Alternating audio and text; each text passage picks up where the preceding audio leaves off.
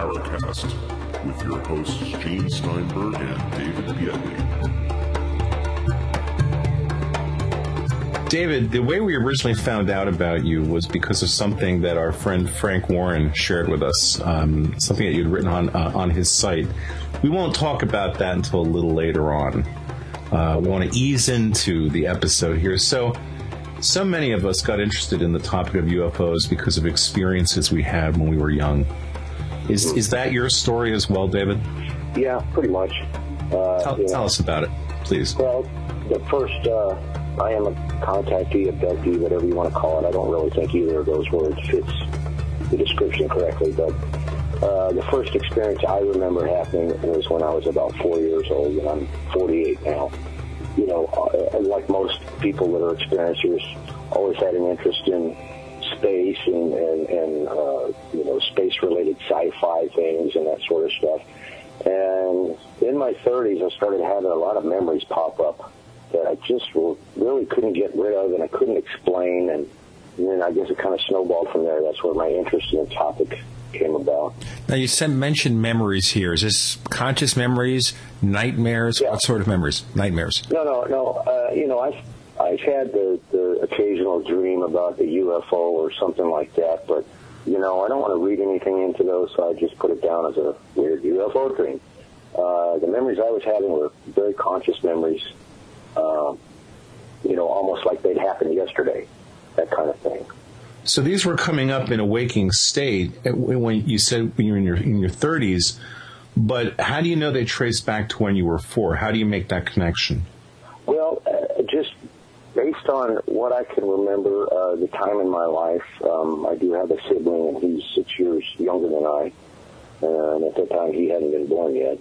So, and a little bit of input from my parents, at least my father, because he's an experiencer as well, so is my younger brother.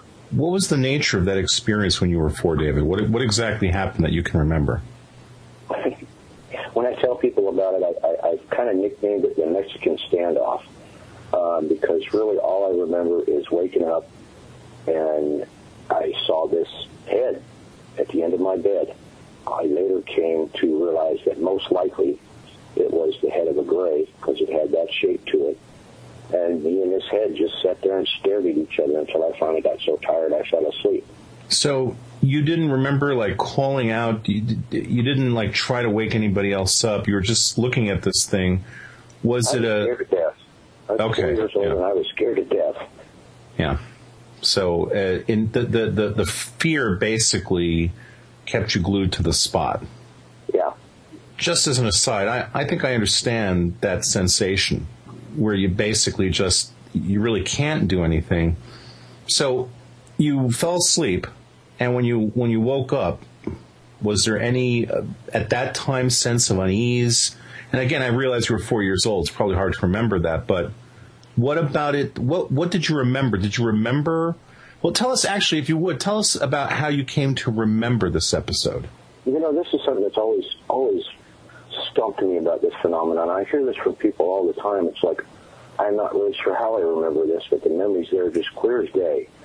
You know, shoot, I'm going to stumble around here trying to answer this accurately. That memory was always with me, and I'm sure, you know, the next day or something, I felt uneasy, and I asked my parents about it. But, you know, typical of most parents, they tell you, oh, you just had a bad dream or something like that. Mm-hmm. But there are other memories, you know, later on when I was 6 years old, 8 years old, that sort of thing, that are much clearer. You know what? Let's maybe focus on those. Can you be as specific and detailed as you can about those memories at the time you were 6? Okay. There are a couple that I don't mind sharing with you guys because I talked about them with other people before. And these two are really, they still give me the creeps thinking about it because in some way I've been able to corroborate them a little bit and verify them, at least for myself. You know, other people may not consider it proof that it happened, but to me it is. The first memory was when I was, I think, 7 years old, not 6 years old, 7 years old. And this was during Christmas, and it might have even been on Christmas Eve. It was so close to Christmas that we had the Christmas tree up. And I remember this year very carefully because we had one of those weird aluminum Christmas trees that got popular back in the 60s. And in my bedroom, I could look out my bedroom door, and look into the living room. And the Christmas tree was in front of this big picture window we had. So I could see the outline of the tree and some of the furniture from the light coming in from the street light outside. And I woke up and I realized there was somebody moving around the tree. It was a very short somebody. And they seemed to be looking at the presents under the tree. And I really don't remember much else about that night. When I was 41, I sat down with my dad and I asked him, hey, you remember that year we had that funky Christmas tree, the silver tree? And he said, yeah. I said, did I ever have an extra present or a present missing that year that you could think of? And he got a funny look on his face, and he thought about it for a minute. And he goes, you know what? You did have a present missing that year, and your mom and I couldn't find it. We didn't know what happened to it. Then he hollered downstairs to my mom and asked her about it. She said, yeah, you did have one missing. Of course, it was so long ago. When I asked them, did they remember what the present was? They said no. But then I told him why I was asking. And he just kind of went, oh. So, I don't know if I'm putting 2 and 2 together and coming up with 5 there or not, but I got a clear memory of E.T. looking around the Christmas tree. And then my dad verified for me, almost 40 years later that I had a present missing that year. So, for lack of a better term, I guess E.T. took one of my Christmas presents. Well, now, when you say you saw this, David, try to tell us exactly what it is you saw. Now, you said something, though, that's kind of interesting. You said you woke up and saw this. Yeah. So you were asleep. As far as I know, I was asleep. Right. Okay. Was it motion in the room that woke you up? No. It's kind of hard to explain, but whenever they're around, and I mean E.T. or whoever these beings are, you get this sense, they're there. I don't know what this is they give off, but you can sense their presence. And that's the only way I know how to explain it. Something woke me up because I knew somebody else was in the house. What is that sensation like? If you had to describe it, take a shot at it. Try. What's that? Okay. You ever get that creepy feeling that somebody's standing right behind you and makes you turn around and look? Whether there is or not, it's like that. Okay. It's kind of a sensation of being watched. It's not a sound sensation. You don't hear like a low hum or anything. Not like a difference in change of atmosphere in the room. You're saying it's more of that hair standing up on the back of your neck thing being looked at. Well, I guess it is, but I have experienced some of the other aspects of that where it may be a physiological thing. I don't know. Where it just feels like you said, you mentioned room, pressure in the room or something. Right. I'm not sure that really is correct, but there is more than just a creeped out sensation. At times there have been a physiological sensation, and I have heard a humming or buzzing sound before they've showed up, but not every time. Was it in one specific ear that you heard that sound? No, it was in my head. Okay. So you were hearing this sound in your head, or as an external sound? Again, here that's hard to explain. It's both. I know that may not make sense, but it feels like it's coming from outside your head, but it's not really an auditory sound. It's hard to describe. So then what exactly did you see in the living room? I saw a small figure, the silhouette of a small figure, and it seemed to be bending over, and it had something in its hands, which I'm guessing were the Christmas packages because they're kind of what they look like. Years later, when I thought about this memory before I had asked my dad about it, it really dawned on me who I was seeing, and it wasn't the gray type ETs. There's 2 types that I've seen the majority of the times that I've had encounters. And one of them are these little blue-skinned, short, squat, midget-looking guys. And most likely it was one of them because his silhouette fit that. Now that sounds an awful lot like one of the characters that Whitley Strieber typically describes, right? It is. It's the same. All right, talk to him about this. Before we throw this out, and this is a question that will be obvious, now, you started remembering these things in your 30s, which means we're into the 1990s already. You were born in 1961, according to your site. All right. Now, we know that in the 1960s, we didn't hear very much about UFO abductions. Barney and Betty Hill was about it, not so much anything else. But before you started recalling what you feel happened to you, Had you read literature about UFOs, Whitley Strieber's book, Bud Hopkins, something like that? No. Actually, I didn't really start looking at other people's cases till maybe my mid to late 30s. And most of these memories started popping up, say, between when I was 28 to 32, in this range. Okay, so let's move on to other experiences then, David. So that one happened when you were 7 on Christmas. Let's move to the next one. The next one I remember, and this is probably one of the clearest experiences I can remember, was when I was 8 years old. My family and I, we lived here in Arizona until I was 11. And we used to go camping every year, kind of as our summer trip thing, to the White Mountains, which is over on the eastern side of the state. But this year, I'm assuming because my brother was a newborn, that my parents decided not to go, but my grandparents said, well, we'll go camping with them. And one of my cousins had come in from Kansas to stay for a few weeks with my grandparents, so we went camping.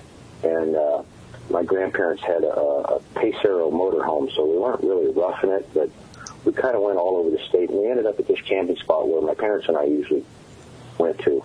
And I remember, again, waking up. I hate saying it that way because people think it's always sleep paralysis and stuff, but in this instance, again, being honest, I woke up and there was light just streaming in, flooding in from every window. It was incredibly bright, and I'm thinking to myself, okay, why isn't anybody else awake? There's so much light, it's almost like daylight coming in the windows.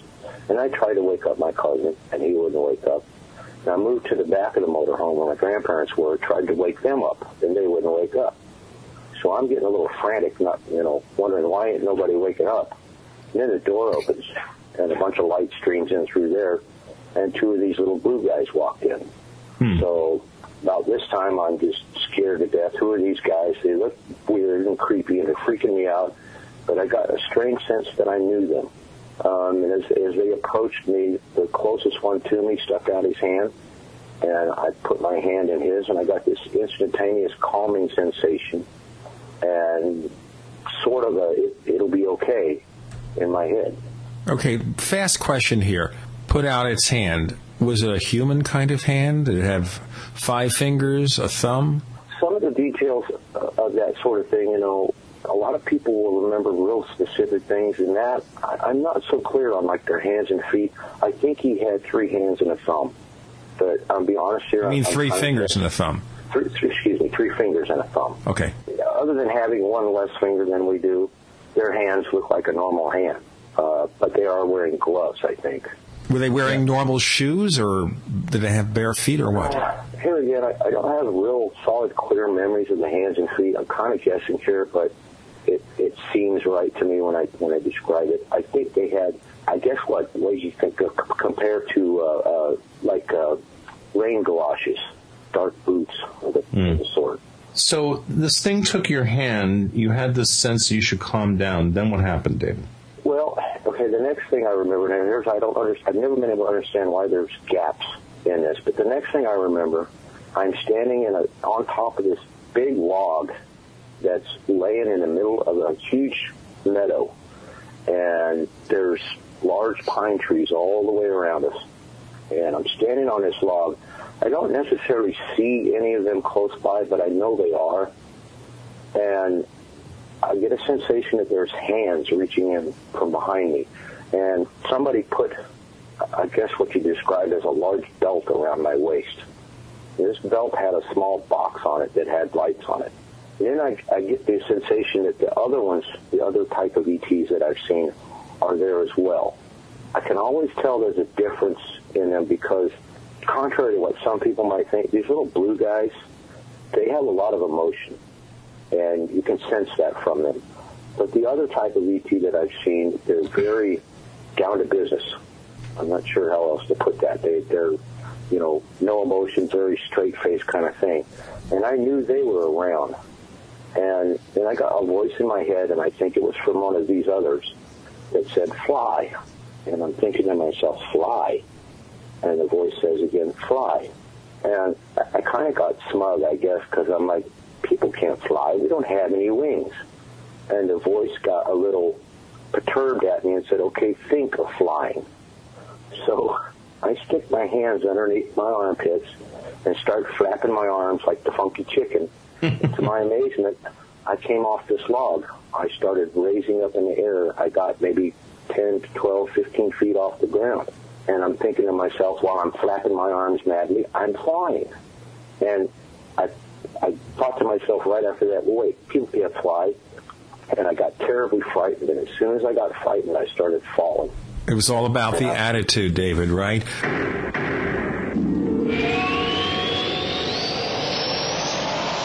Hi, this is Tamar from Namecheap. We're a domain name and web hosting company, and we really care about our customers. With domain name purchases, Namecheap offers free SSL and free WhoisGuard for a year to protect your identity from spammers. We won't bother you with unwanted messaging in your inbox or upon checkout, but most importantly, we care about you, our customers. Your satisfaction and happiness is our primary focus because your support means so much to us. If you'd like to learn more, please visit us at radio.namecheap.com for web hosting and domain name specials. You can also follow us on Twitter at twitter.com/Namecheap, where we host many great contests, or become a fan of ours on Facebook at facebook.com/Namecheap. See you online. Gene and I love to hear from our listeners. If you'd like to share your thoughts with us, send your messages to news@theparacast.com. That's news@theparacast.com. And don't forget to check out our website at theparacast.com, where you can download past episodes of the show for free and visit our dynamic discussion forums. Also, please patronize our sponsors. Tell them that you heard their ads on the Paracast. They'll appreciate it, and we will too.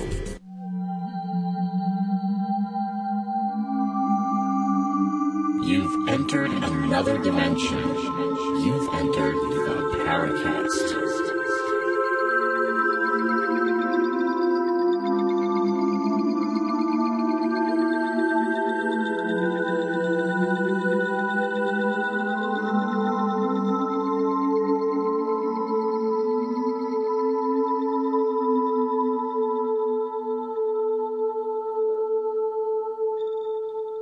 We have David Andrew. He's an experiencer, and we're talking about experiences with apparent UFO beings, aliens, ET, whatever, dating back to his childhood. Now, you mentioned getting very brief communications from them mentally, and we understand you were very young at the time. But do you recall trying to engage them in any conversation at all? Was there any verbal communication at all, or was it all in your mind? Honestly, I've never experienced what I gather to be oral communication from them. It's always been this other form, and I guess you'd call it telepathic, but I'm not sure that word really fits. When you say that these little blue creatures seem to be emotional, David, can you be more specific about that? What kind of emotion did you feel, and in what context did you feel this emotion from this thing? I've gotten a sense of playfulness from them. I've seen one of them smile. Now, whether that's just a fake smile, just to make me feel better, I don't know. But I honestly, they feel like old friends. And, I've never gotten a sense of any ill will from them. So here's a question for you about that, David. There's a term that comes up on this show more often than not. That term is deception. Mm-hmm. In your mind, how do you differentiate between the sense that, let's say, this creature was playful versus the idea that it wanted you to feel that way? Do you see what I'm saying? Yeah, that's actually a good question. Honestly, I'm not sure I could. I've thought about that too. I don't know whether they do that just to make you feel at ease. I asked that because, because you're at that point you're an 8-year-old boy. And I'm wondering about this because in the discussions that we've had on the show and in the accounts that I've read about, it's usually only children that report a sense that these things are in any way playful or light. When you read adults' accounts about this, you almost never hear that terminology used, and that's what makes me wonder about this idea that. Maybe they engage children in that way in order to basically make it into a game for the kids instead of the kids feeling threatened. It also sort of it suggests not the kind of level of psychic control that we might think whatever these things are can exert on us. It sounds like their ability to control us is not quite complete. So what you see what I'm saying, right? Mm-hmm. Honestly, I think they engage us as children, most lifelong experiencers. One, because, children are brutally honest, and they take everything at face value. And I think the reason why you're asking me about the accounts of adults, children don't know fear yet of a lot of things. You don't know fire is going to burn your hand until you get burnt. And I have a feeling that maybe in that sense, maybe I'm being wishful thinking here, but I have a feeling they're actually being more honest with you at that time because they know they can. But as an adult, you see these guys and you're like, holy crap, what's this? And you get scared to death and you want to flail and run away and that sort of thing. And, maybe that's why people experience the immobilizing effect more as adults, because as a child, I can only remember that happening to me once. Well, let's move in a chronological order here. I think that would be useful, based on what David wants to tell us. So David, if you would, we haven't finished this encounter that you had when you were 8. How did this proceed? Well, like I said, I had started to fall as soon as I got afraid. Okay? I think fear is a big testing point with them as far as they try to see. I think the first account that I told you about, the Mexican standoff thing, right? I kind of get a feeling that was about, okay, let's just show up and see what happens. They didn't do anything as far as I know. It was just, let's see how he reacts to test his fear. Sometimes I think they do test people in that manner. Now, this experience, as soon as I got afraid, I started to fall, but I'm assuming somebody else took over whatever this mechanism was that they had put around my waist, because right before I got to the log, I slowed down and gradually touched down on this log. And it struck me that, oh crap, I learned this experience. I probably could have really had some more fun here with this. And this is the first and only time that I remember feeling emotion from the other ETs, not the blue guys. And it was a sensation of like a father, big brother, best friend, all rolled into one. And this voice said in my head, don't worry about it, you'll get it someday. And that's all I remember about that experience. I woke up the next morning and I'm back in the RV. Nobody else had any memory of anything happening that night? No. Okay. No kind of physical traces on you of anything? No physical markings on you from this? Well, I honestly don't remember. Not that I'm aware of, but I honestly don't remember. Okay, so that was when you were 8. What else happened? Can I add something else to that? Please. Like I said, the Christmas experience I had, I told you, I sort of had it corroborated a little bit. On this particular occasion, when I was 8, I asked my dad about this many years later, this camping trip. And he said, when I got home, everybody came to the door, we exchanged hugs and stuff. And he asked me, the first thing was, did you enjoy your camping trip? And he said, I very proudly exclaimed, I went flying. So is that corroboration for others? I don't know. But it really gives me goosebumps when I think about it. Yeah, I don't know that anybody else would necessarily see it as corroboration. You're right.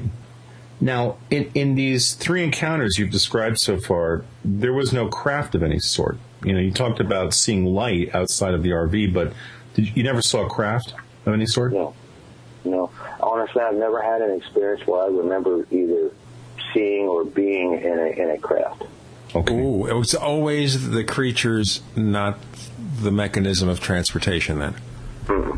Although I have had many sightings in my life, just not during a contact experience.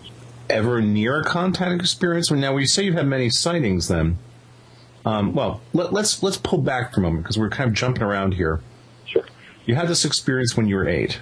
You didn't really think about what you had seen until later on, or you didn't talk about what you had seen until later on, because what you're talking about are not repressed memories per se. Let's try to get clear on this, right? They're not. No, they're not. Okay. So, did you try telling anybody, your grandparents, your parents, about these blue creatures? Again, this is so long ago, I don't honestly remember. I'm sure I tried to elaborate to my parents when I got home, and my dad says I exclaimed I went flying. But, I imagine, I'm assuming here again, I imagine I got the typical response, okay, well, that's nice, or it was a dream, or whatever.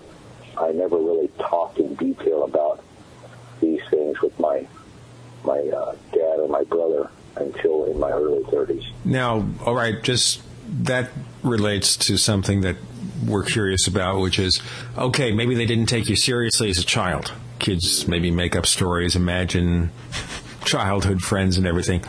Talking to them as an adult, what kind of reaction did you get? Well, my dad is always understanding, and he shares with me whatever he can remember. And if I have questions about anything, that happened to me, and I'll ask him, well, do you remember this and that and everything that something, I'm trying to look for something that corroborates what I'm saying with him. My mom, on the other hand, she just she tolerates it. As she's gotten older, she's put up with us talking about it a little more, but... She'd rather not discuss this.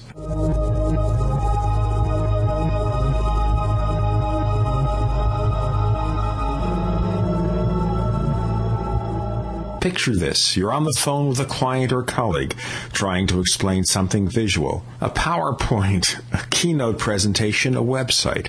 But it's frustrating because they can't see what you're talking about. The solution? Good news. They can if you invite them to an online meeting using GoToMeeting. Then they can see your computer desktop on their computer screen, so you can show them what you're talking about. I use GoToMeeting all the time to collaborate with colleagues and with clients. You can try GoToMeeting free for 30 days, but you must visit GoToMeeting/podcasts. That's GoToMeeting.com/podcasts for free 30-day trial. Hi, this is Bud Hopkins, and you're listening to the Paracast with Gene Steinberg, David Gedney, and I completely, enthusiastically endorse this program. It's an absolutely great program with an opportunity to stretch out and talk. We have David Andrew. He's an experiencer. We're exploring a lifetime of strange experiences. All right. Does that indicate anything that your mom is repressing something that maybe she remembers? I don't know. I've never had the nerve to ask her straight up any hard questions about this, because I know it kind of puts her on edge a little bit, so I don't push it. She's my mom. I love her, I don't want to upset her. Well, but no, that's kind of interesting, though. If it had no meaning to her, David, perhaps it wouldn't put her on edge. I mean, when you say it like that, it sounds like if it puts her on edge, it sounds like it is dredging up something that is perhaps lodged in her memory. And we're not trying to tell you what to do, right? But have you ever considered talking to her about it to make her feel better? I have, but, then again, I guess it's just a personal choice. Maybe I will, because my parents are getting on in years. I'm not sure how much longer they'll be around, so... Mm-hmm. Maybe I should ask about it. The reason I bring this up, and people who listen to the Paracast know that I've had my own experiences, and a number of them were with my parents. Both of my parents are deceased now. But we actually talked about this stuff quite openly amongst ourselves. My brother, my father, my mother, and I. We talked about these things fairly openly, just because of the fact that they were shared experiences. And we were curious about them. And, my parents always encouraged us to be fairly open about this kind of stuff with each other, a little less so outside of the house. And they understood that there was definitely a stigma associated with this, with talking about any of the paranormal topics that are likely to come up. But it just sounds like if she gets put on edge with this, whenever you bring it up, if it was something she doesn't want to hear about, I don't know that it would put her on edge. Go ahead. Let me add this. Maybe I'm explaining this wrong. As she's gotten older, and because my wife has a radio show like you guys show, she's more receptive about talking about the topic. And when I was in my 30s, though, she just really. If my dad and I started talking about it, she'd go in the other room. That sort of thing. Gotcha. But she will, talk with G and I about her show and recent sightings and that sort of thing. But I never really go too much in depth with her. But I might take her suggestion and ask about it just straight up. Especially if she's getting along in years. All right, so that was when you were 8 years old. What about after that? Now this might surprise you, but if I may share a little bit of what I've discovered in the research that I've done and the dozens of people that I talk to that I think are genuine experiencers, most people, myself included, if you can remember a dozen to 24 experiences throughout your whole life, you're lucky. You read people with these books that have these huge narratives and every little detail is there and all that stuff. I'm sorry, but in my honest opinion, that doesn't happen. Okay? Those two experiences, the Christmas one and the one where I was camping, those are the ones that I remember the most of. I do have bits and pieces of others, but nothing as clear as that. So these all happened fairly early in your life. Now, you're saying you have no memories of anything after 8 regarding this. No, I'm not saying that. I do have a few other memories, but like I said, they're like that very first encounter. They're just this little blip on the radar screen, so to speak, and there's not really much to it. I can't really determine what it was about, Okay. How about some of the other UFO sightings you've had? Care to share any of those with us? Sure. The majority of the sightings I've had happened after I moved back here in the mid to late 90s. You say majority before we go on. Did you ever have a sighting prior to that? Not that I remember. Okay, so when did the first one occur? The first one, and it was really quite odd,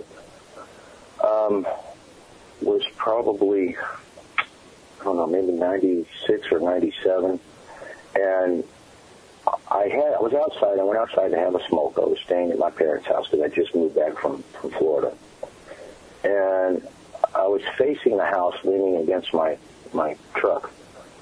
And I got that creepy sensation, like when they show up, I'm being watched, and I got this terrible urge to turn around. And I turn around and look, and I'd say maybe 4 or 5 miles away, there's a silver, I don't know, the best way to describe it is a Hershey's Kiss.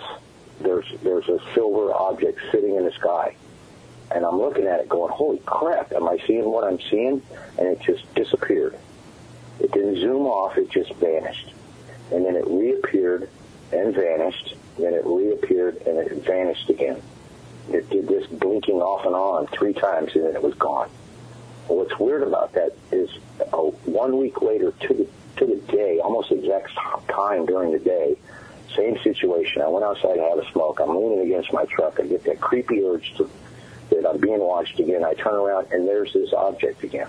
It looked identical to the one I had seen a week before in the same exact spot in the sky, and it did that blinking off and on 3 times thing again and vanished. Now, the craft specifically, how big did it seem to you? How far?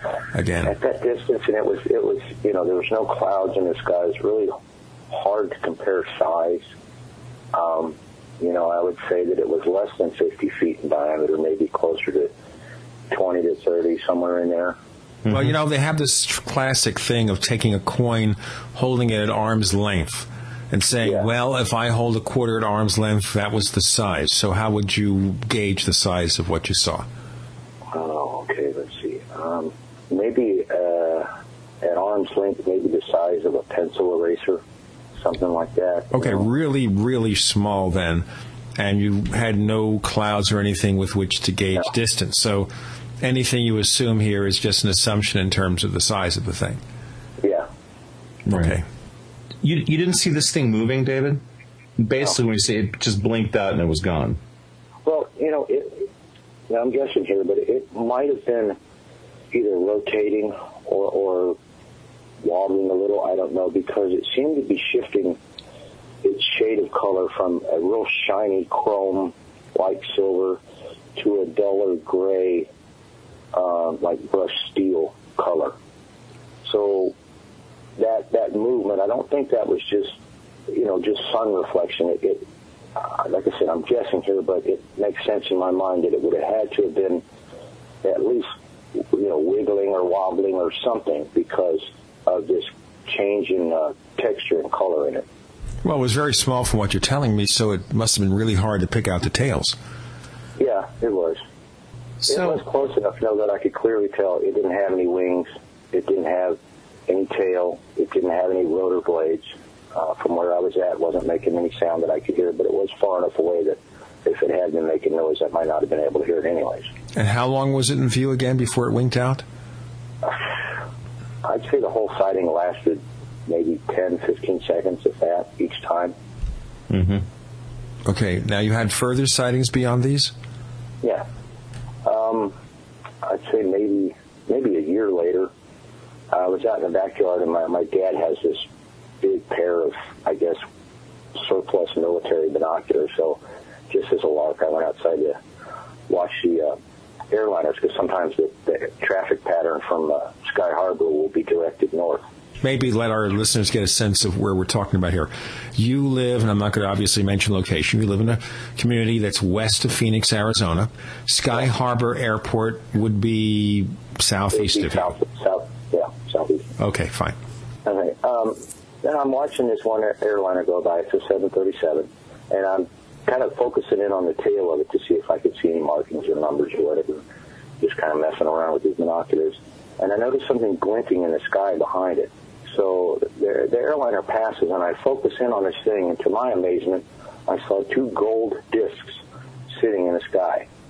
And it was, with these binoculars, they were up close and personal. It was very clear to tell what they were. They were plastic disc-shaped. They were a gold color that was like brushed metal. And as I watched them, a third one zipped in from out of nowhere. It moved so fast, it just looked like, and it was there. And then a fourth one. And they were sitting in a diamond formation. And it was kind of weird because they were kind of bobbing up and down on their edges. They weren't rotating, but they were kind of making this bobbing motion. Clarify for me for a moment here. This is after the regular commercial aircraft passed? Mm-hmm. Okay, how long was the duration between the time that you saw that aircraft and these things came along? Well, like I said, as I was watching the aircraft, I noticed, fairly soon on that there was something else shining in the sky behind it. So maybe it was there all along. Yeah, it could have been there all along, and I just didn't notice it at first. You'd wonder, though, that people in the aircraft ought to have seen something. Well, they may have. I don't know. I think the objects were far enough away from it that, then again, they may not have. The objects were maybe another mile or so past the aircraft. The aircraft was pretty close to me. I'd say it was, trying to think about how far I-17 is from here. The aircraft was maybe 5 miles away from me or less. Okay, but you're in an area here where there is constant radar, mm-hmm. constant monitoring of traffic in the air. Mm-hmm. Okay, just want to clarify. Go ahead. No, that's a good point. The objects were also a little higher up than the aircraft was. The windows on an aircraft are pretty small. People, if somebody had their face pressed right against the window looking up, they most likely wouldn't have seen it. So how long did you keep these things in sight for, David? I stood there and watched them for about 5 minutes, and my arms got tired, so I tried to sit down on the ground and prop my arms up on my knees, and I couldn't find them again. I don't know whether that was because I just couldn't find them or they left. So about how long was it before, you try to sit down, prop yourself up, maybe a minute and a half, and then they were gone? Yeah, that or less. Even less, okay. I tried to move pretty quickly so I could get them back inside again, but right. I couldn't find them. Okay, so after that, is there a next sighting? Well, now this one, I can't honestly say. It was an unidentified flying object, okay? I'm not saying it was a spaceship or a craft or whatever, because I'm not sure what this was. This was on a Saturday afternoon, and I was outside again, and this thing, it looked like how do I describe this? You know what the SR-71 looks like? Sure, the Blackbird. Yeah, absolutely. The Blackbird? Okay. Yeah. If you take just the front end of the Blackbird, cut the engine part off, get rid of that, and elongate the tail so it's almost a teardrop shape, I saw an object that looked like that moving faster than I have ever seen anything move going from south to north. And it was really low. I didn't see any wings, any tail, no lights, and it was hauling ass. I had no idea what it was. Well, now, when you say it was moving fast, I've seen jet fighters move fast. And I couldn't tell you it was even a jet fighter, because when something moves that fast, you can't see a distinctive shape. Yeah. So what you're describing, basically, it's hard for you to describe a shape if it was moving that fast, right? Well, like I said, it looked like a sort of a teardrop shape to me, and it was solid black. Now, what year was this, David? Oh, maybe 1998 or 9. And what time of day was this? This was in the afternoon, about 12, sometime between 12 and 1 on a Saturday afternoon. Okay, so almost always in Arizona, it's cloudless or nearly cloudless. Yeah, except for lately. All right, so tell us a bit more about this. You saw this moving in the sky fast. Make any sound? Not that I know of, but again, like the other sighting, it was far enough away that if it had been making noise, I might not have heard it. You know, because I've noticed helicopters that are really loud, and if they're a mile or two away and they're just at the right point, you can't hear them. Now, keep in mind, you know, I've been an airplane nut since I was a little kid. And I'm pretty familiar with most types of fighter aircraft, even the ones that were here back, you know, in the 60s. And I know at this time that the aircraft aren't allowed to fly over the city normally. They usually make an approach pattern to Luke Air Force Base that's well outside of city limits. This thing seemed to be heading almost directly above I-17, which at this part of the city, it runs almost directly north and south. Okay, we're talking about a very well-traveled interstate highway. Yes. Okay. And normally here in Arizona, you know, if you're in the right spot and it's not cloudy, you could probably see 30, 40, 50 miles easily in each direction, you know, until your view's blocked out by the houses and stuff. And this thing, from the moment I spotted it until it left my sight, was less than 10 seconds. Another quickie.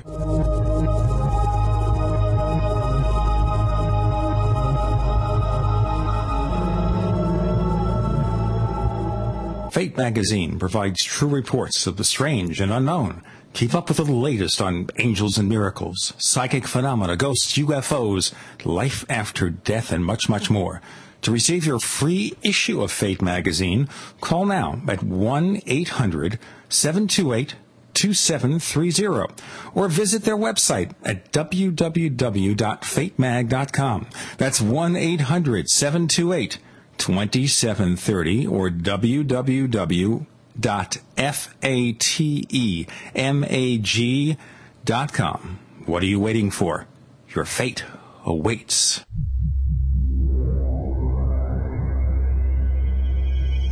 You've entered another dimension. You've entered the Paracast.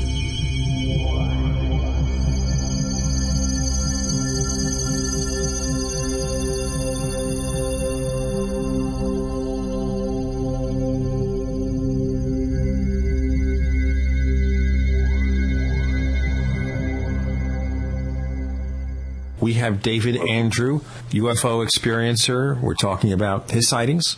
David, did you check things like the New Fort database to see if anybody else had reported seeing something like this? Was there any corroboration of this sighting from a third party of any sort? Not that I'm aware of. And, you know, honestly, I didn't become aware of New Fork until maybe 5 or 6 years ago.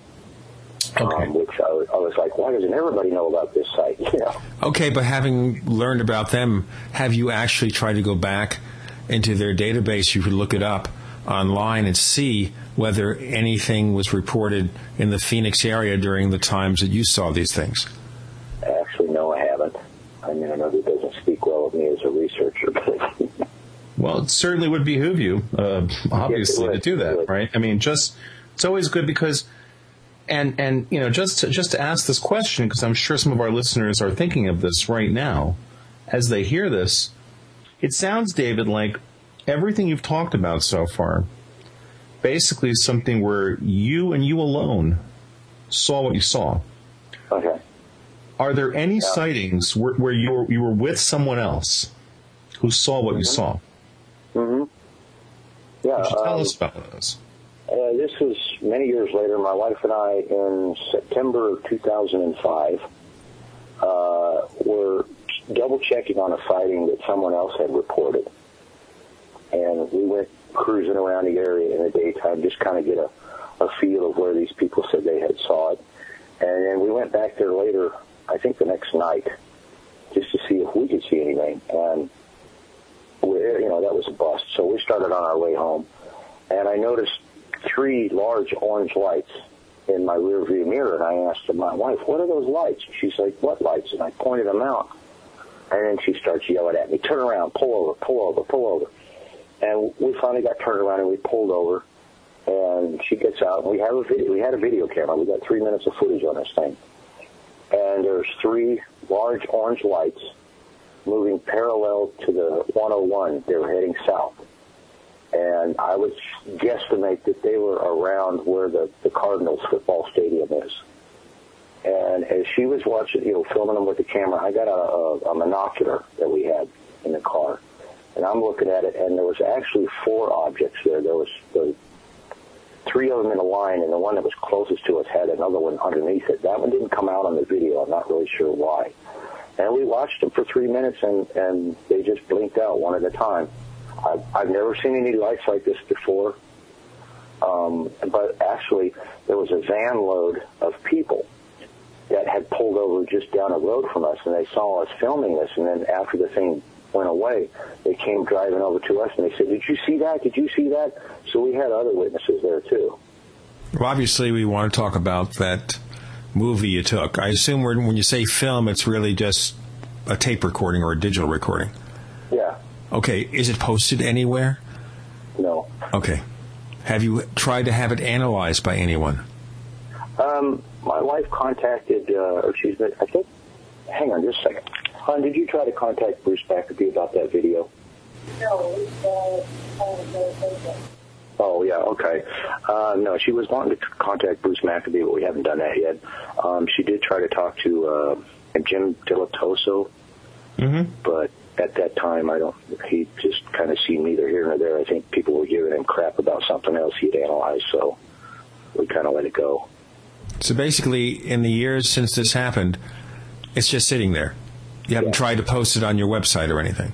Well, my wife wasn't really that used to this camera, and so it's not the greatest quality video. I've taken a few stills from it that, I had posted online for a while. You haven't posted online? No, I had them posted online for a while, but I took them down. Oh, all right. From a different website that doesn't exist anymore. Oh, okay. Would you be willing to get us a copy of the video? Hang on. You want to give them a copy of the video? Yeah. We can do that. Well, you happen to be local, so it's something that possibly I can make a copy of it for you. We can make arrangements over the next few days, and I'll give you... I do have it burned to DVD, so if you want, I can copy that for you if that format will work. That would work perfectly, sure. That'd be great.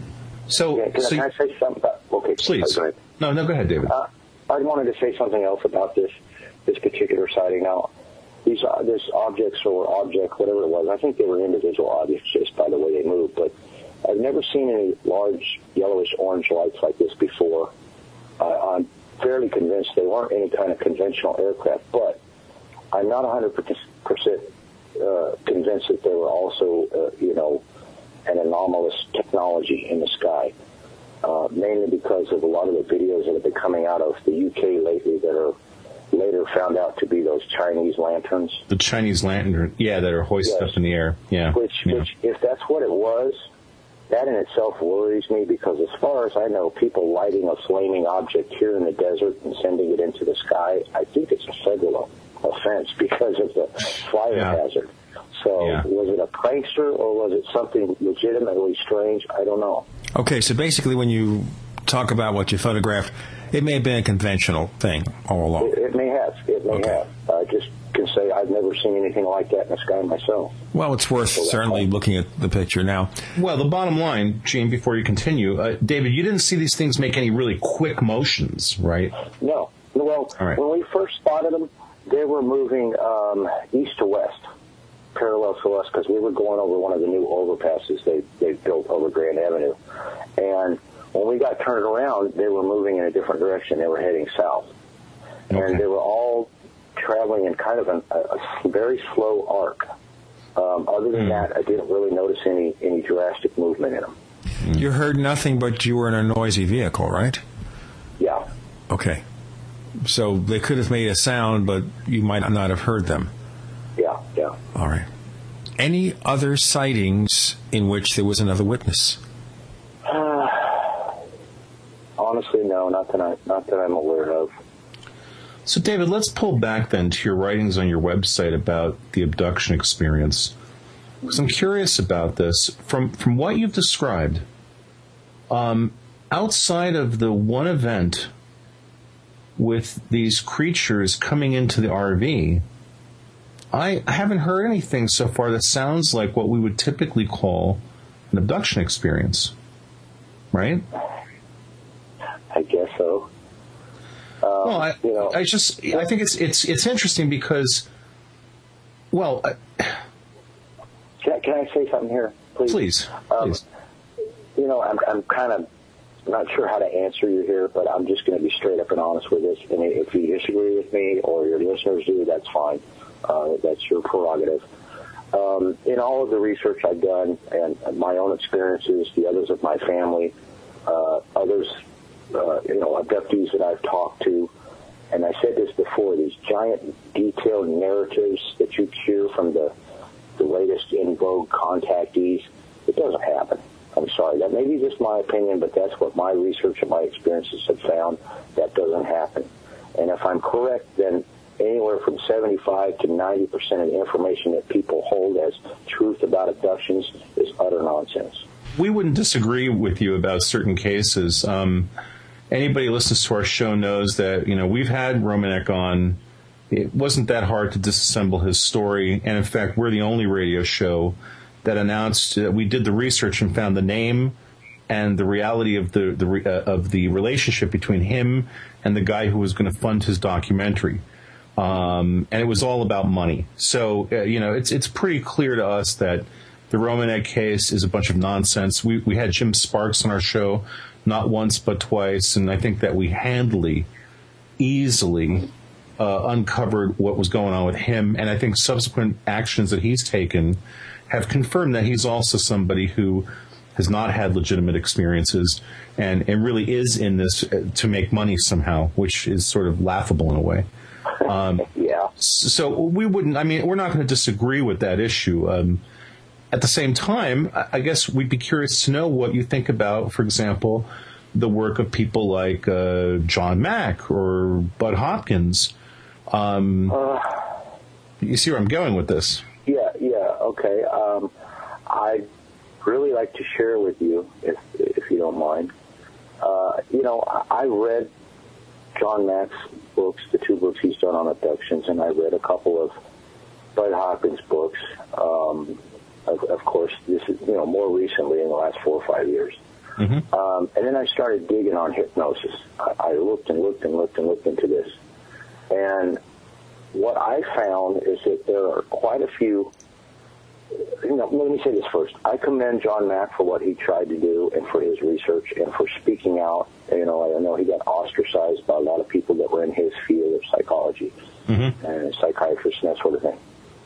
But what I found about hypnosis is that there are several university studies that have been done, with PhD mental health professionals in charge of these studies, and they all pretty much showed the same thing.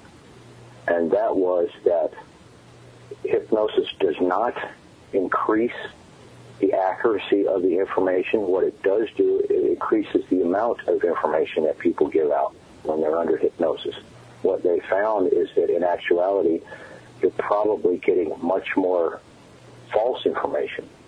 And so if there are any abductees or contactees listening to me right now, I'd say, please, if you're going to consider hypnosis, do some research and think very hard about it before you do it. Because once you go down that road, you can't turn around. So it's a sense here that you feel that they are made to remember additional details or fill in details that really didn't happen. They're making it up or just trying to please the hypnotist. All of the above, whether, purposeful or inadvertently. Well, then let's go back to the original Barney and Betty Hill case, where it seemed to me the psychiatrist who was doing the hypnosis, he was not somebody who believed in UFOs or close encounters or any of this stuff.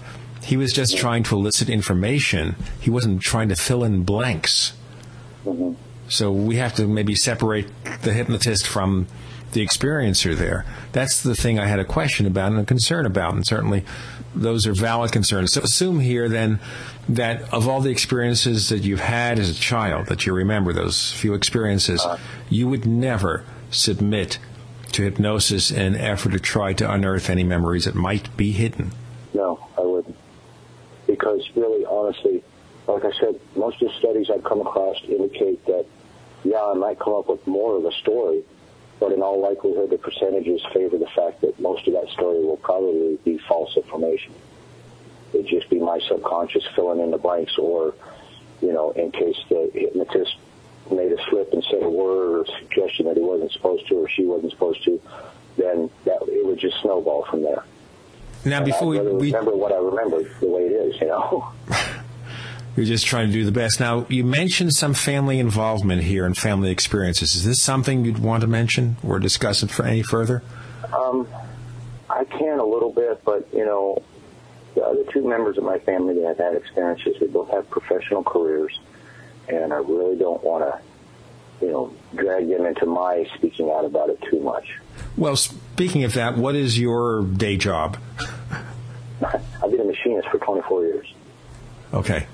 But obviously we don't want to cause any embarrassment or problem with family members without specifically mentioning which family members, and maybe we could cover this a little bit in the beginning of our second hour. Can you mention any experience at all? Did they share any of those early childhood things that you mentioned? Both of them have a little bit. I know from talking with my father and my brother that both of them have been tested with that flying device, both about the same age as when I was, about 7, 8, 9 years old, in that range.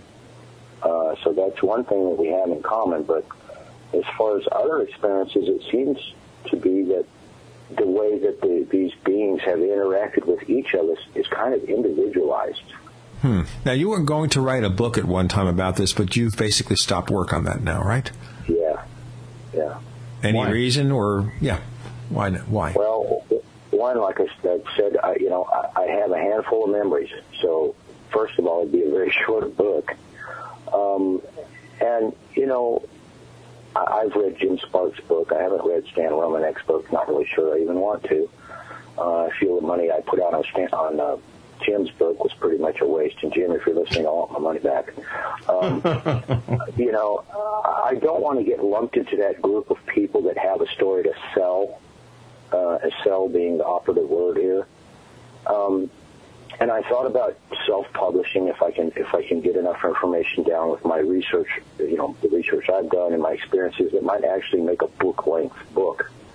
I thought the only way to get around that is to self-publish. And most of the places I've found that do self-publishing, they tell you, you keep the copyrights and all that other stuff, the rights to your material.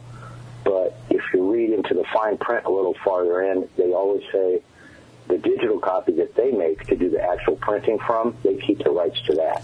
They could take my material and do whatever they wanted with it. Ooh, sure. We understand the difficulty and the considerations. David Andrew, we're talking about his experiences and his viewpoints about UFOs. We'll have more on the other side of the Paracast. We want to hear from you. If you have a comment or question about the Paracast, send it to news@theparacast.com. That's news@theparacast.com. And don't forget to visit our forums where you can talk to fellow listeners and Gene and David. Just go to theparacast.com and click on the forum links. That's the forum links at theparacast.com.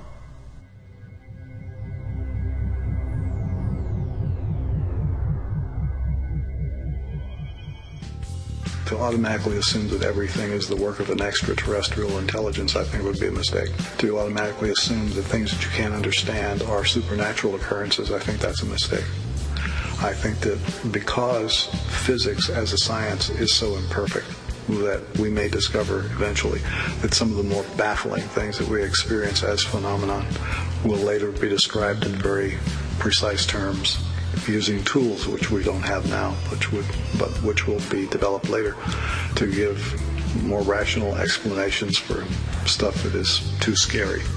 Welcome back to the Paracast with Gene Steinberg and David Biedney. We have David Andrew. He's a resident of the state of Arizona who has reported UFO experiences not so much abductions, but experiences with other beings. And the reason, from what you say, I'm not saying they're abductions, is because they didn't take you anywhere, did they? Except for this experience involving the flying attempt. Mm-hmm. I honestly, I'm not aware of being taken anywhere outside the house, but, maybe I just don't remember. I don't know. Well, David, I'm going to ask you a tough question now. I mean, with that understanding, what do you use as a metric to qualify your feelings about other people's abduction experiences? I mean, because, in reading your stuff, I mean, you say certain things about, well, certain details didn't come out. But if you haven't subjected yourself to any kind of hypnosis, no, and you don't have clear memories, then how do you corroborate details if you don't remember them? I'm not sure what you're asking. Can you explain a little more? Well, sure. I'll give you an example of what I mean. As someone who, for example, I'll just throw this out. I mean, I've seen some UFOs. In one case, I saw one fairly up close. I've seen how they move.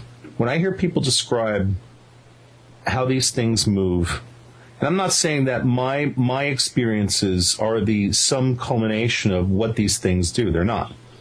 But when I hear somebody describe, for example, seeing an object that's at full stop, going to full speed with no acceleration, it just goes from a full stop to full speed, and someone describes that and how it looks visually, that's something I can directly relate to because I've seen it. I've seen it up close.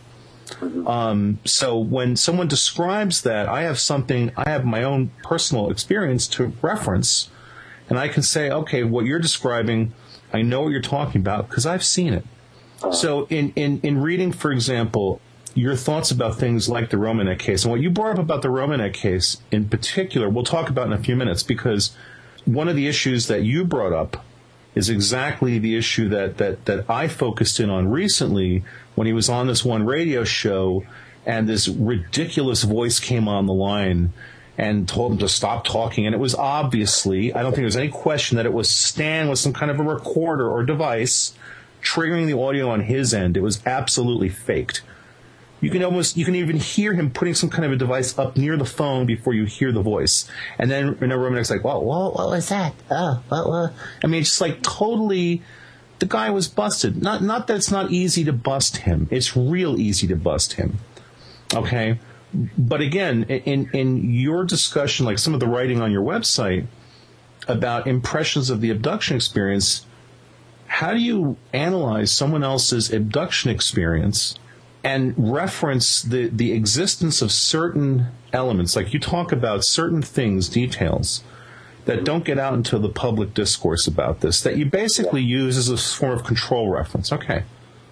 And we totally understand that. But I guess the question is, and it sounds like you haven't had what would normally be called a specific abduction experience. So what elements do you use as a reference to know when someone else is, in your opinion, coming up with a credible story or not? Okay. That's kind of hard without giving away things I'm not sure I want to put out in the public there. You're begging the question. Yeah. What things are we talking about potentially if they're not things that you've directly experienced? If they're things that you hear from somebody else, how can you corroborate someone else's story? Okay. Can I go here with this then? Please. Stan's Alien in the Window video. One of the things I said in that article is that myself and many others who have seen beings that he's portraying in this video up close and personal, I've seen a gray less than 10 inches away from my face, staring right at me. This was about 6 or 7 years ago.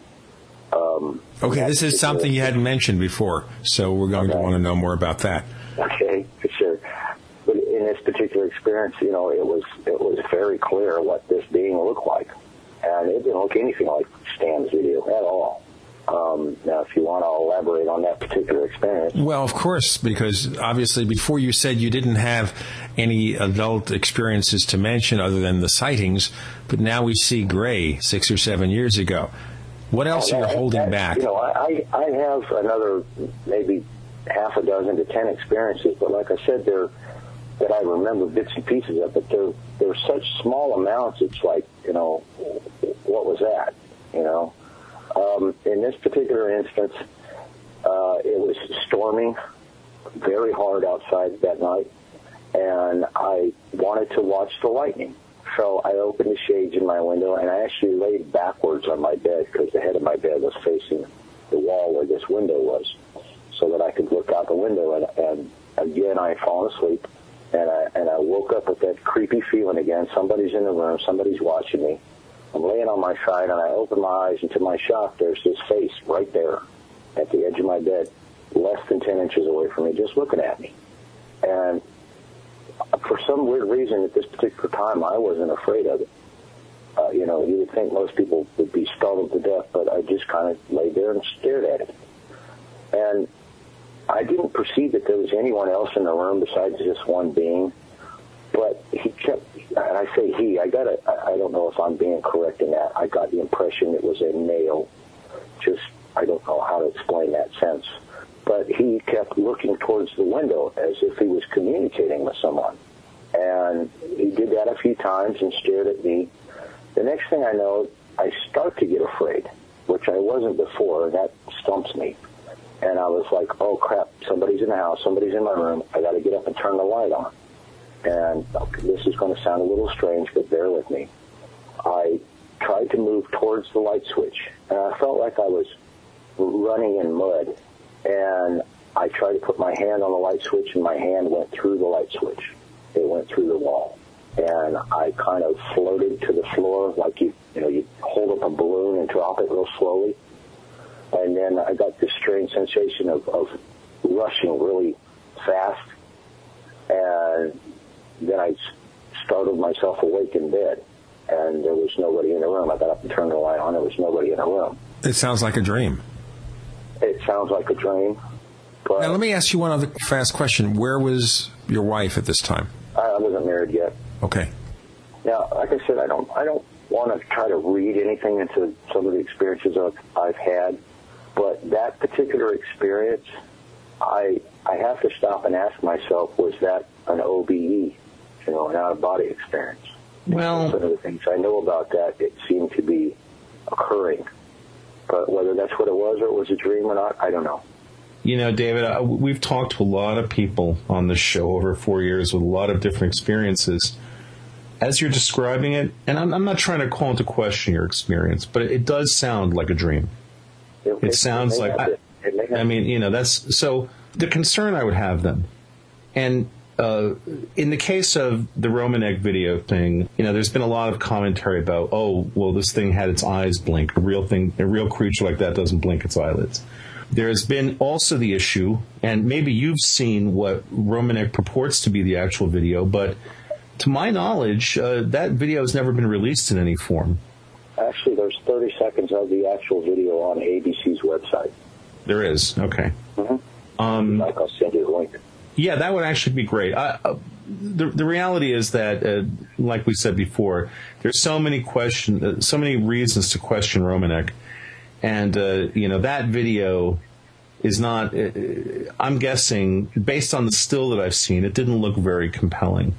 Given that he, his associate, and again with his situation, you've got, I think, a clear case of the kind of situation you were describing, where you have somebody with very detailed story who's got money people behind him, who's looking to peddle a book, who's looking to get on national television, who associates himself with Jeff Peckman, a guy who is the inventor of the Metatron harmonizer, and a joke.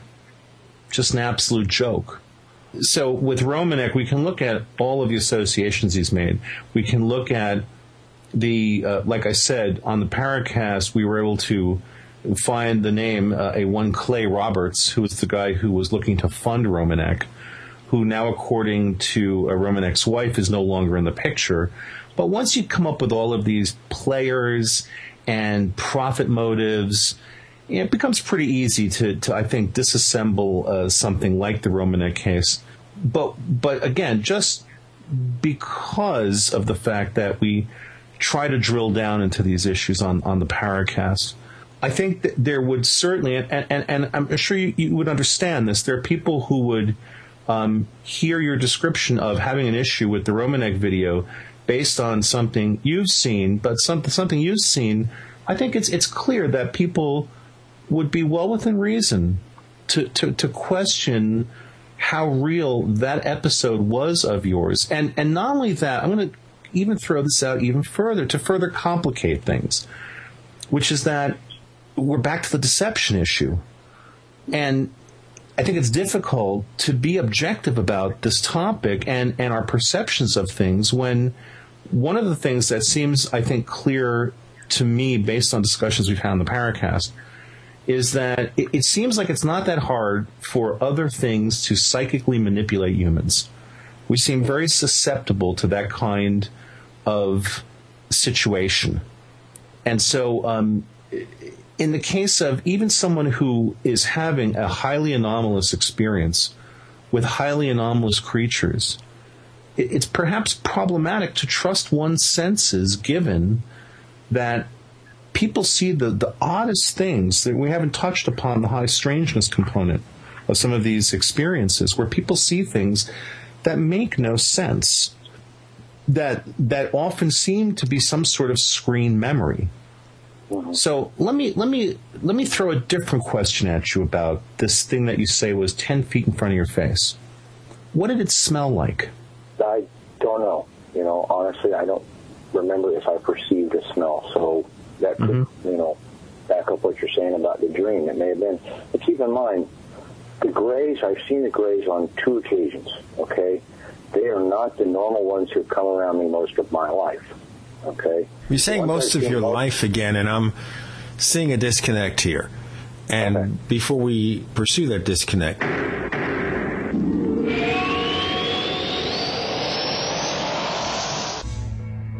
is there a secret UFO agenda? Do strange creatures from the darkest corners of the mind roam the Earth? Is there evidence for mind control, time travel, or devious government conspiracies? Find out the inside scoop on the latest conspiracies, paranormal activity, and Fortean phenomena when you subscribe to Tim Beckley's Conspiracy Journal. It's jam-packed with stories, special book and DVD promotions, and the best news, it's absolutely free, sent right to your mailbox. Plus, a bonus free email newsletter sent out every Friday. Simply send an email with your name and address to MrUFO@webtv.net. That's MrUFO@webtv.net. Find out what they don't want you to know.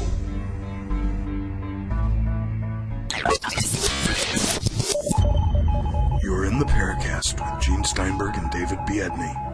You never know what's going to happen next. we have David Andrew telling us about his experiences with UFO entities and sightings. You're talking about a lifetime of experiences here, but then we see it stopping off at the age of 8, and then maybe something more recent. It sounds like there's an awful lot going on that we're not hearing. You tell us about. Okay. And we're trying to put this in perspective, and we really want to understand what's happened to you. And I'm not trying to force you to say something you don't feel prepared to talk about. But between the age of 8 and the 1990s, any other instances involving contact with entities of a foreign or alien nature? Okay. If I can, let me give you a track record, so to speak, of what I remember and how old. Most of the experiences I have fairly clear memories of were from the age of 4 to 11. I had a strange missing time incident when I was about 15. I don't have any memories of contact from my teens, my late teens, up through my 20s. I do have a few experiences that I remember from my mid-30s on. Now, whether it stopped in that big time frame, I don't know. Okay, you say age of 11. Age 11. Now, you stopped at 8.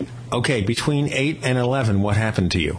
Well, I had another experience where this is the one time that I experienced paralysis that I'm aware of. I got the sensation, again, this was at night, that there were two of these, the more serious beings, as I call them. Now, if I can here, let me describe these. These are the other ones that I've seen most with the blue guys. They're a gray type ET, but they're white. Their skin is an eggshell white.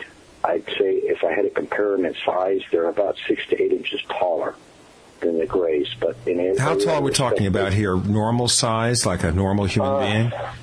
I'd say the grays, the short grays, are anywhere from 3 to 4 feet. These white ones are anywhere from 4 to 5 feet tall. But in every other respect, they look just like the grays. They're just white and they're a little taller. Now, on this experience that I'm talking about here, there was one of them on each side of me. And they told me to close my eyes, which I did. And they told me to look at the ceiling. And I'm like, well, I can't. My eyes are closed. And they say look at the ceiling in what way? Telepathic message? Presumably, Gene, yeah. It's like a voice in my head. Every time I've encountered either the blue ones or these white guys, it's always this in my head communication. Always telepathic, okay. Yes. And I said, I can't see the ceiling. My eyes are closed. They say, look through your eyes. Look through your eyelids. I'm like, huh? And they said, try, focus, concentrate. You know, and so I'm staring at the blackness of my eyelids, and suddenly I can start seeing, it's like tunnel vision. I can see the ceiling. And they prompted me to try to look past the ceiling. And I'm concentrating, and suddenly I can see the sky outside, and I can see the stars. And the voice says, would you like to see one of those? And I'm assuming they meant the stars, and I'm like, yeah. And they said, concentrate harder. The next thing I know, I feel this strange rushing sensation, and I'm out in space. And they tell me to concentrate harder. And I'm focusing on further and further away objects until it got to a point where I was seeing I don't know how to describe this. Like, you ever have an old style flash camera go off in your face and all you can see is the little blue dots? It was like that. I saw this whitish blue whatever in front of me, and my eyes started to hurt. And then I heard the voice say, that's enough for now, you did good.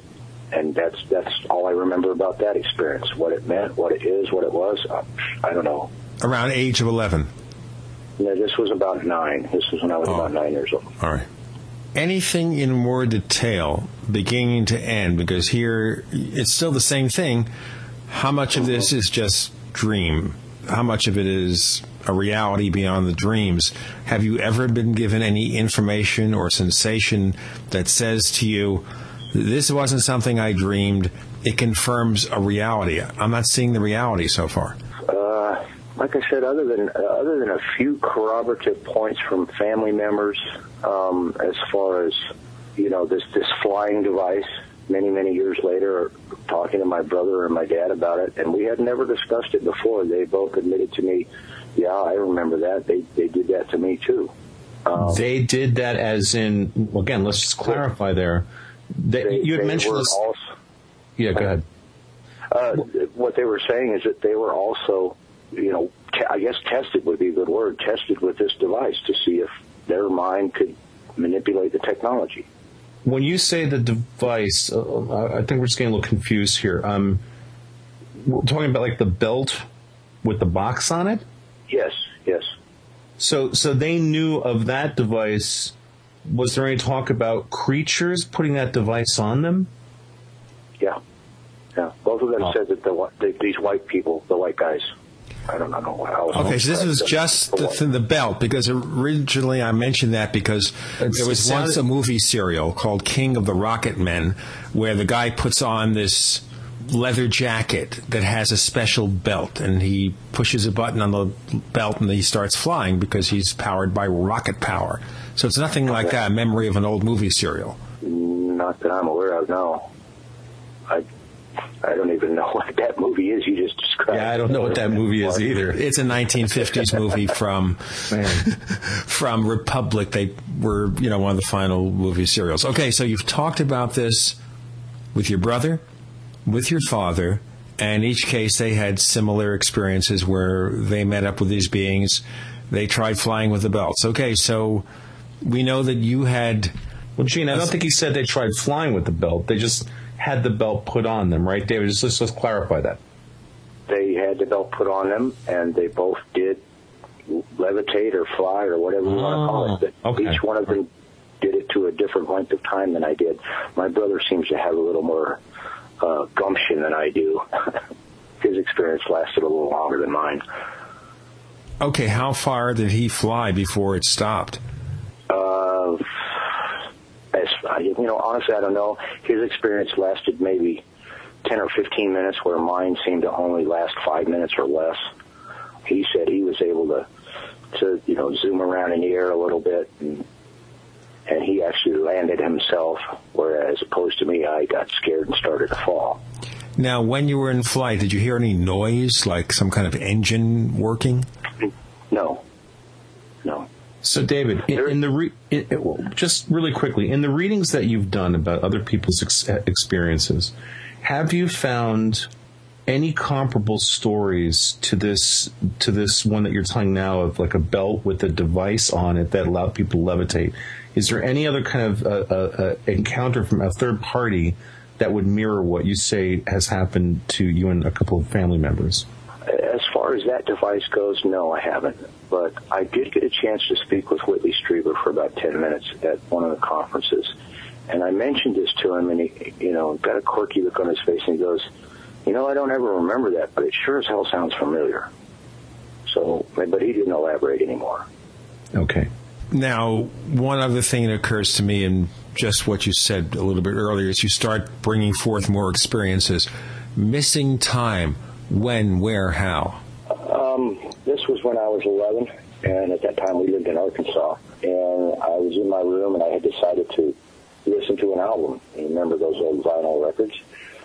And I put the album on, and before I did that, I was getting that creepy feeling again. I'm being watched. And I put the album on, and the next thing I remember is that the album is over, the arm on the record player is picking up, and I'm about, I'd say maybe a foot away from where I had been standing when I put that on. And I felt really disjointed and disoriented. I don't really have any other memory of what may or may not have happened. Just, I put the album on, then it was over. These typical vinyl record albums, they were maybe 30 or 40 minutes long. But it was just, the record starts, and suddenly it's over, and you've moved a foot. Yeah. Okay, it wasn't that night, maybe you dozed off or something? No, I was still standing. I was standing up the whole time. And this was, I guess, 7 or 8 o'clock in the evening. All right. Question for you, David. How did you meet your wife? Just to change the subject a little bit, I'm curious. I've been reading up a little bit about her. She does, like you mentioned earlier on, she does a show. So I'm curious, did you guys meet through the field? Yeah, sort of. A friend of mine who's a fellow musician had introduced me to a chat program, a chat service. And so I was just messing around looking through the room list, and I noticed a UFO-related room. And it was another radio show, and I listened to it, and then I asked into the, typed in text in the room, is there any other rooms here where people talk about abductions? And my wife was the first one to type in, sure there is. It's going to be open after the show is over, so why don't you let me invite you over? And we started talking off and on from there. Actually got to talk online for about 2 years. Became quite good friends, and then she made the effort to come and see me, and it was pretty much love at first sight. And I'm proud to say that soon it'll be 5 years that I've been married to my best friend. That's great. That's great. You were never previously married?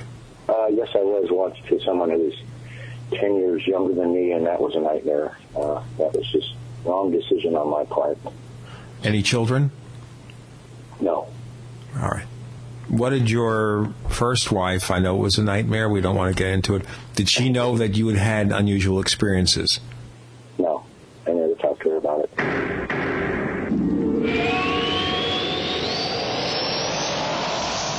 Hi, this is Tamar from Namecheap. We're a domain name and web hosting company, and we really care about our customers. With domain name purchases, Namecheap offers free SSL and free WhoisGuard for a year to protect your identity from spammers. We won't bother you with unwanted messaging in your inbox or upon checkout, but most importantly, we care about you, our customers. Your satisfaction and happiness is our primary focus because your support means so much to us. If you'd like to learn more, please visit us at radio.namecheap.com for web hosting and domain name specials. You can also follow us on Twitter at twitter.com/Namecheap, where we host many great contests, or become a fan of ours on Facebook at facebook.com/Namecheap. See you online. You're in the Paracast with Gene Steinberg and David Biedney. You never know what's going to happen next.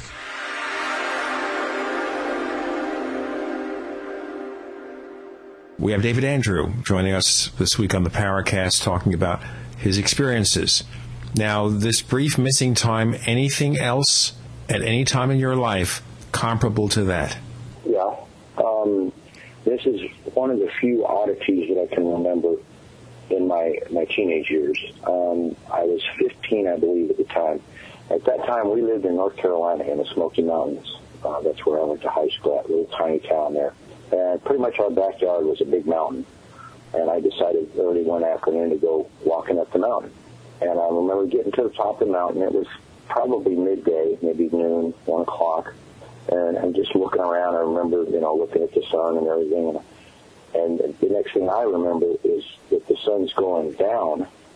And I'm still on top of this mountain thinking to myself, crap, I don't want to walk home in the dark. What the hell happened?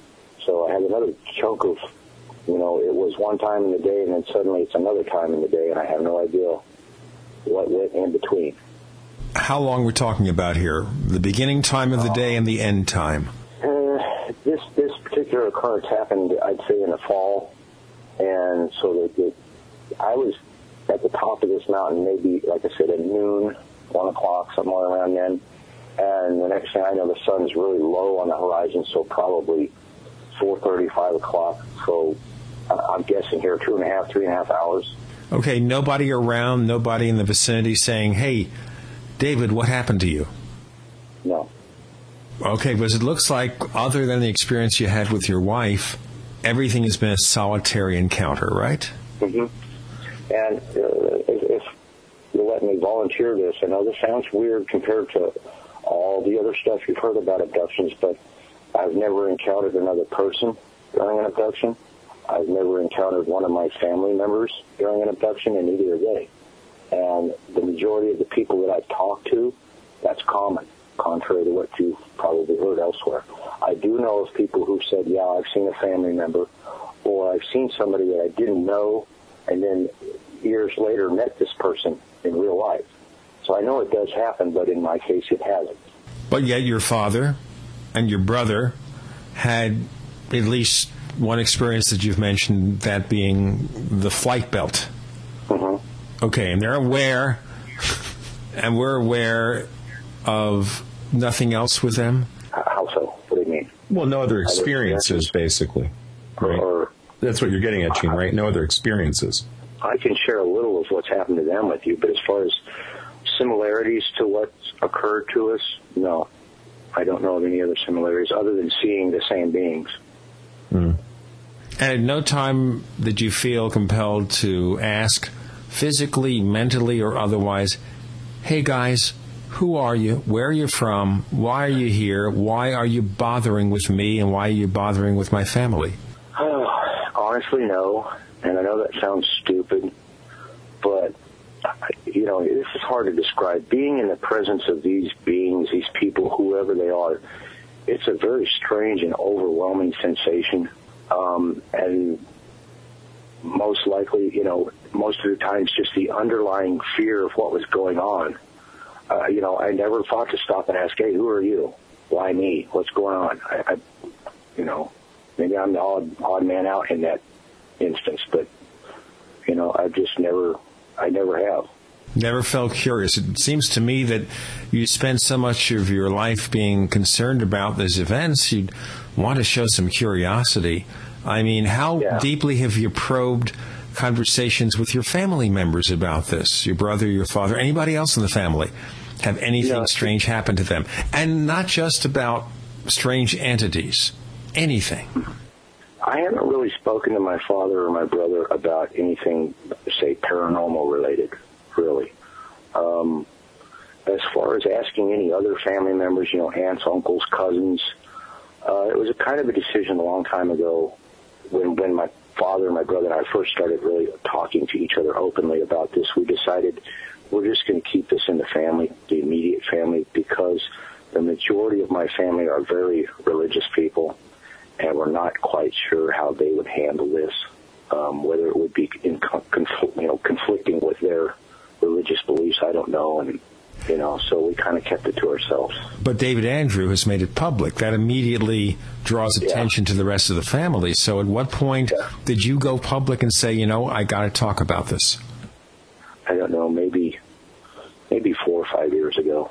And I'm guessing here, I don't know when the first time I spoke out publicly, other than in a chat room or something, which is, and as far as I know, none of my other family members outside of my immediate family really have heard anything about this or know anything about it. So I'm kind of taking a bit of a chance whenever I speak out about it. But now your wife does a show about the subject, so can we assume maybe she's had some experiences of one sort or another? I would say there's some indications that she has. Whether I could say 100% for certain that she's an abductee too, I don't know. But she claims she woke up one night and saw something very tall standing in the doorway in our bedroom. I was sound asleep and she couldn't wake me up. Well, it could have been a dream too. I mean, let me tell you something, David. My wife, at one point in her life, saw a quote-unquote godlike being standing before her. And she believes it was real. It could have been a dream. And that's what we have to go back to, the whole thing here. Can we see here in anything you say that it wasn't all dreams throughout your life? Now, yes, we have the physical UFO sightings. We have the situation where you and your wife took a movie of something. But of all the other things that have happened to you, it sounds like they could have been dreams. They may have been. I just don't know. Honestly, guys, we're dealing with something here that's, and many times is on the edge of our perception. And, Dave, in speaking with you on the phone before, a couple days ago, we had talked about some other things. And, I honestly believe that there is much more to us than just the physical body that we're in. There's so much of the universe and what may be real that we can't perceive. And, a lot of this is guesswork. And when people have experiences, it really is based on their perception of what's happening to them. And I know that's not really helpful, but it's the truth. We try to talk to each other and compare notes, but sometimes you're still left with more questions than answers. Well, it comes back again to the question of deception, that if there's an outside force that is involved in any of this, that outside force doesn't want you to know what's really going on, so they play games with you. And certainly, if you've had missing time, things may have happened, but then we go back to how do you recover the memories? Do you want to find some way to recover the memories? I know that if I had a missing time incident any time in my life, I'd be freaking out in some effort to find out. And I understand the concerns about hypnosis, but how do you bring back those memories? Something went on then, right? Yeah. I've had other people advise me that I should try meditation. I've heard in some people's instances that can jar loose some of these memories. Although I have never personally tried that. That's a form of self-hypnosis too, right? Now that I've looked into as well. And that may be one option, but then you got to ask yourself, how honest are you going to be with yourself? This all depends on, do I really want to find something to the point that I'm willing to believe whatever pops up in my head, whether it be true or not? This is the thing about most of the abductees I've met. In fact, it's not all of the abductees I've met. Is what people don't understand is that they are almost always their own biggest skeptics. If something weird happens, they'll go out of their way to try to explain it as something else first before they finally admit, well, I guess I had another experience. Well, that's something that we've run into on the show before, David. In recent times, we had a guest by the name of Doug who had actually been brought to us really via Bud Hopkins, who seemed to really fit that mold. He was someone who other family members had undergone things with him. It had created tremendous problems in his life. He really didn't get too deeply into the regression hypnosis because it was so painful for him. He just couldn't proceed with it because it scared the living daylights out of him. And in speaking to Doug on the show, I've spoken to Doug extensively offline, just as a social thing. I'm firmly convinced of the veracity of his claims because he very much is not seeking publicity. He's indicated this has been a huge problem in his life. And like you said, he would just as soon believe that it didn't happen because it's not pleasant memories. And I'm not trying to say that anybody who's ever had an anomalous experience will always describe it as an unpleasant memory because, again, we're back to the deception issue. People remember, in many cases, apparently what these beings want them to remember, which is not what actually happened.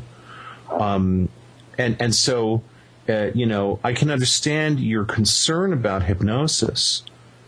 But as someone who is trained in self-hypnosis, I received extensive training in self-hypnosis techniques. And I've been hypnotized more than a couple of times in my life by other people. I can tell you that, there is the kind of the quintessential idea of the person who is doing the hypnotizing, the hypnotist, leading the person who's being hypnotized. I've not, in my experiences with hypnosis, I've not found that to be the case. Okay. And go ahead. Go ahead. Let me offer this, and if my dad finds out, he's probably going to kill me. Not literally, but okay. My dad's a PhD in psychology, practicing doctor of psychology. He's also a licensed hypnotherapist. He's studied at the Erickson Institute here and a few other places. So he's preeminently qualified to conduct hypnosis. Okay. And I asked him once and once only, would you do this for me so I can try to find some more memories? And he flat out refused for the same exact reasons I stated earlier. So I trust my dad's opinion. I really do. No, I understand. But along those same lines then, given that he is someone who is likely to use hypnosis in professional work, right? If he's a certified hypnotherapist, and what are his feelings about hypnosis in general, given that he's someone who's qualified to use it in a therapeutic setting? Well, does he feel? I know, yeah. Well, I'm just wondering. I'm wondering if he feels that any kind of regression hypnosis is immediately not useful. No, that's not the case. And okay. I'll say this too, is I know that hypnosis has been used to alleviate people's physical pain, to help them overcome, like fear of going out in public or post-traumatic stress disorder. And it has been very successful, documented, very successful in those instances. But you've got to understand, when they use hypnosis in that sense, basically what they're doing is they're telling your mind to fool your body into believing something. Okay? It's based on a deception. Now, I know for a fact that he does use hypnosis, but only in one instance in his practice, and that is when he deals with people with multiple personality disorder. And he only uses it as a control effect, in case one of the personalities may come out in this person that's a violent, angry personality. He has a keyword, set in there where he can say this word and they'll calm down. Whereas, so this way they're not a danger to him or themselves. Other than that, he never used hypnosis for any reason. And he would not at all accept the possibility of you undergoing this. Does he have, being that he's a professional, any other ideas to help you bring out these memories, or strictly meditation and self-hypnosis? Well, both of those things he's mentioned to me, because he does know self-hypnosis, and he's mentioned meditation to me as well. So is my brother. Guys, you may disagree here, but really, I tell people this when they talk to me about their experiences, and it's a hard truth that may not want to realize or face, and that is, the bottom line is, if we want answers about this, we can talk to each other, compare notes, or we can ask ET, because really they're the only ones who have answers as to why they're doing this. And in most cases, they're not talking. We don't even know if they're ET exactly. Exactly. They could be right. Dimensional, extra, who knows what. We don't, and this is something that it seems like lately on the show we're making this point a lot. In that, people will bring up the term extraterrestrial ET, and I think Gene and I are working very hard to try to make people understand that is based on a set of assumptions that may or may not be accurate. We simply don't know. And certainly when it comes to this topic, the amount that we do know is so minuscule in comparison to what we don't know. It's almost frustrating beyond belief, because sometimes it sounds like we're talking in circles. And the thing is, with that said, I think it's fair to say that, and again, like we found out about you, David, was because of your writings about the Stan Romanek case, where, this is one situation where I feel totally comfortable saying that I don't believe a word that comes out of his mouth, because of the number of things that he's been involved with that are highly questionable. And like you brought up that, in that piece of writing that you did about that recent radio show where this bogus voice came on and did something in the middle of an interview, and it was just one of those things where any reasonable person listens to that and goes, "Oh, well, that's it." You got a situation where a guy's making up something like that once, combined with all the rest of it. It's just he's not credible. Mm-hmm. In his case, it's not just the red flag you get from that weird computer voice. It's the stuff that James Carrion's been looking into, and there's stuff that the fallow thing. Article? Yeah. There's just a whole bunch of stuff, and there's all these red flags, and they're like, wait a minute. Anybody with a little common sense is going to look at this and go, say, hey, something's not right here. Yeah. But there's a lot of people who just overlook all that because they want to be on Stan's side and be a part of throwing out the latest, greatest flavor of the month, as I put it in my article, and there's so much stuff about his case and a few others, Jim Sparks for one, that just make you scratch your head and go, wait a minute. And, so it's not just what I pointed out. There's a lot of other stuff. And I want to ask you guys, have you read an article that came out, I think last year in August sometime, from an online magazine called The Pitch from Kansas City, Missouri? Oh, this is the fallow thing, right? Yeah, that's the guy who originally found the follow right. stuff.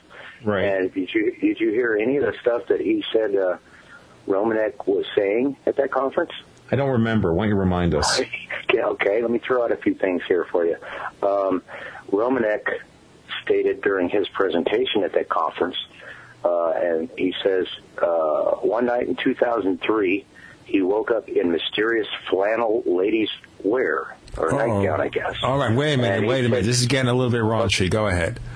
Okay, it says, but for the first time at this conference, he announced that he suspects this nightgown originally belonged to Betty Hill. And then somebody asked him, well, why didn't you have it tested for the Hill's DNA? He says, well, it's too expensive. But my first thought was, well, Kathleen Martin was at the conference. Why didn't you ask her? Oh, come on. He's just so full of it. I mean, what's it cost for DNA? Just a few $100s, right?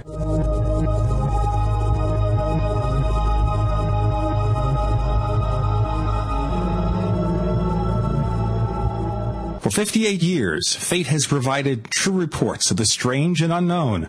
Fate brings you the latest in all aspects of the paranormal, like angels and miracles, psychic phenomena, ghosts, UFOs, and much, much more. To receive your complimentary Fate magazine, call now at 1-800-728-2730 or visit their website at www.fatemag.com. That's 1-800-728-2730 or www.fatemag.com. What are you waiting for? Your fate awaits.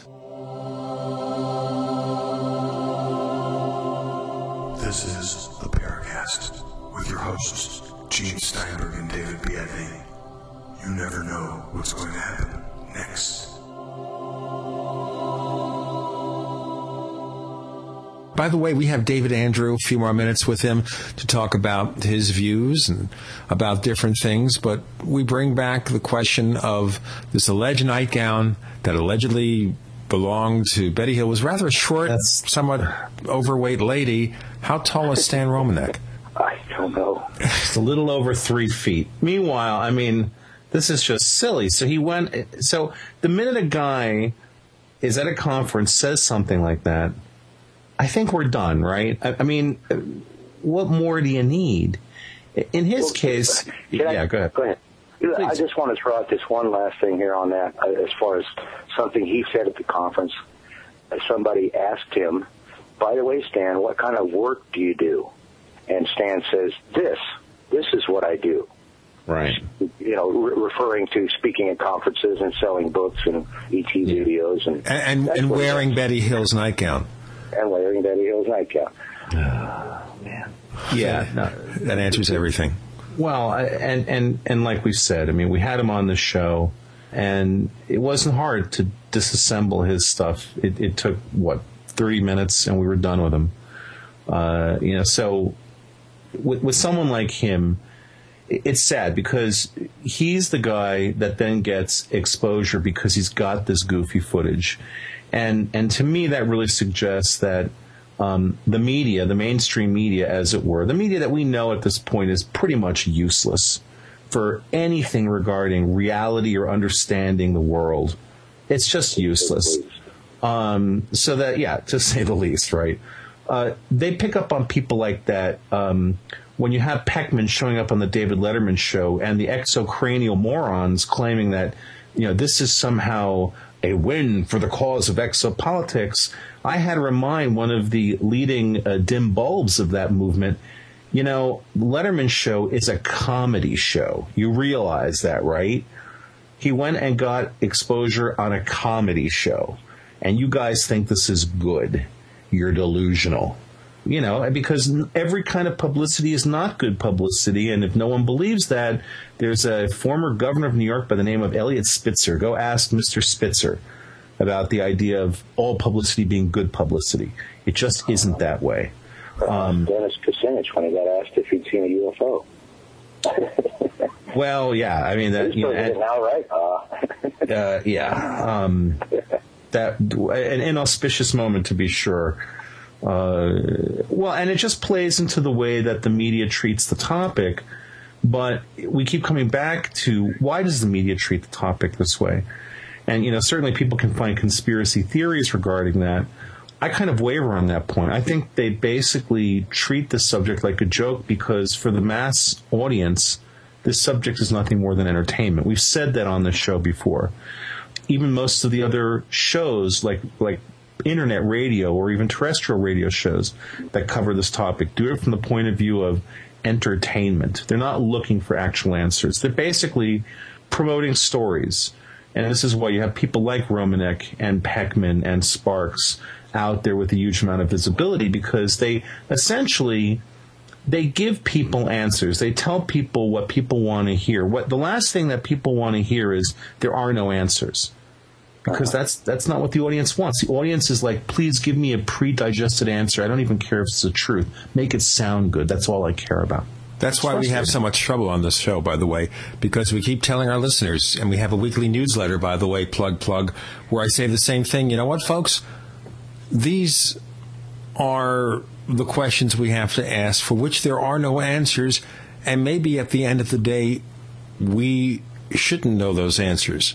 We want to know. Yeah, so do I.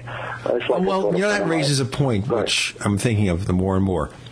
I understand the various complexities involved in submitting yourself to examination by your own father. Okay? And certainly you should take whatever he says, whatever advice he gives you, seriously as your father. Okay, but would you consider maybe talking to another therapist about this? Somebody who is objective, somebody who doesn't have the family connection. They could look at your situation totally fair, totally open, and decide what might be the best moves for you to make, to unearth memories, to find out what happened to you.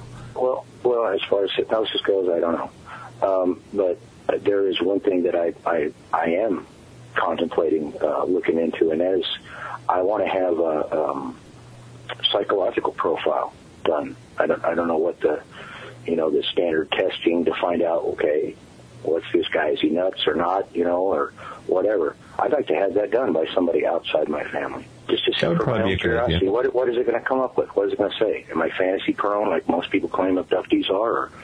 Or, Would it be worth your while talking to someone who investigates UFO abductions, not for hypnosis, but just to get some advice of where to go? Actually, I have quite a few people. Other people that are abductees themselves. And I'm talking about the people who investigate, not the experiencers. Like a Bud Hopkins, a David Jacobs, someone like that. I have talked to a few people like that, yeah. And what did they tell you to do? Undergo hypnosis. At least researchers do. Not mental health professionals. Other researchers. That's their first answer usually. Well, let's dig out these answers. Let's go hypnotize you. Well, it comes back to this.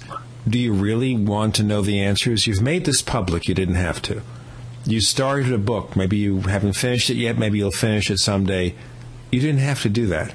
You didn't have to do any of it. Why did you feel it necessary to reveal what you've revealed so far?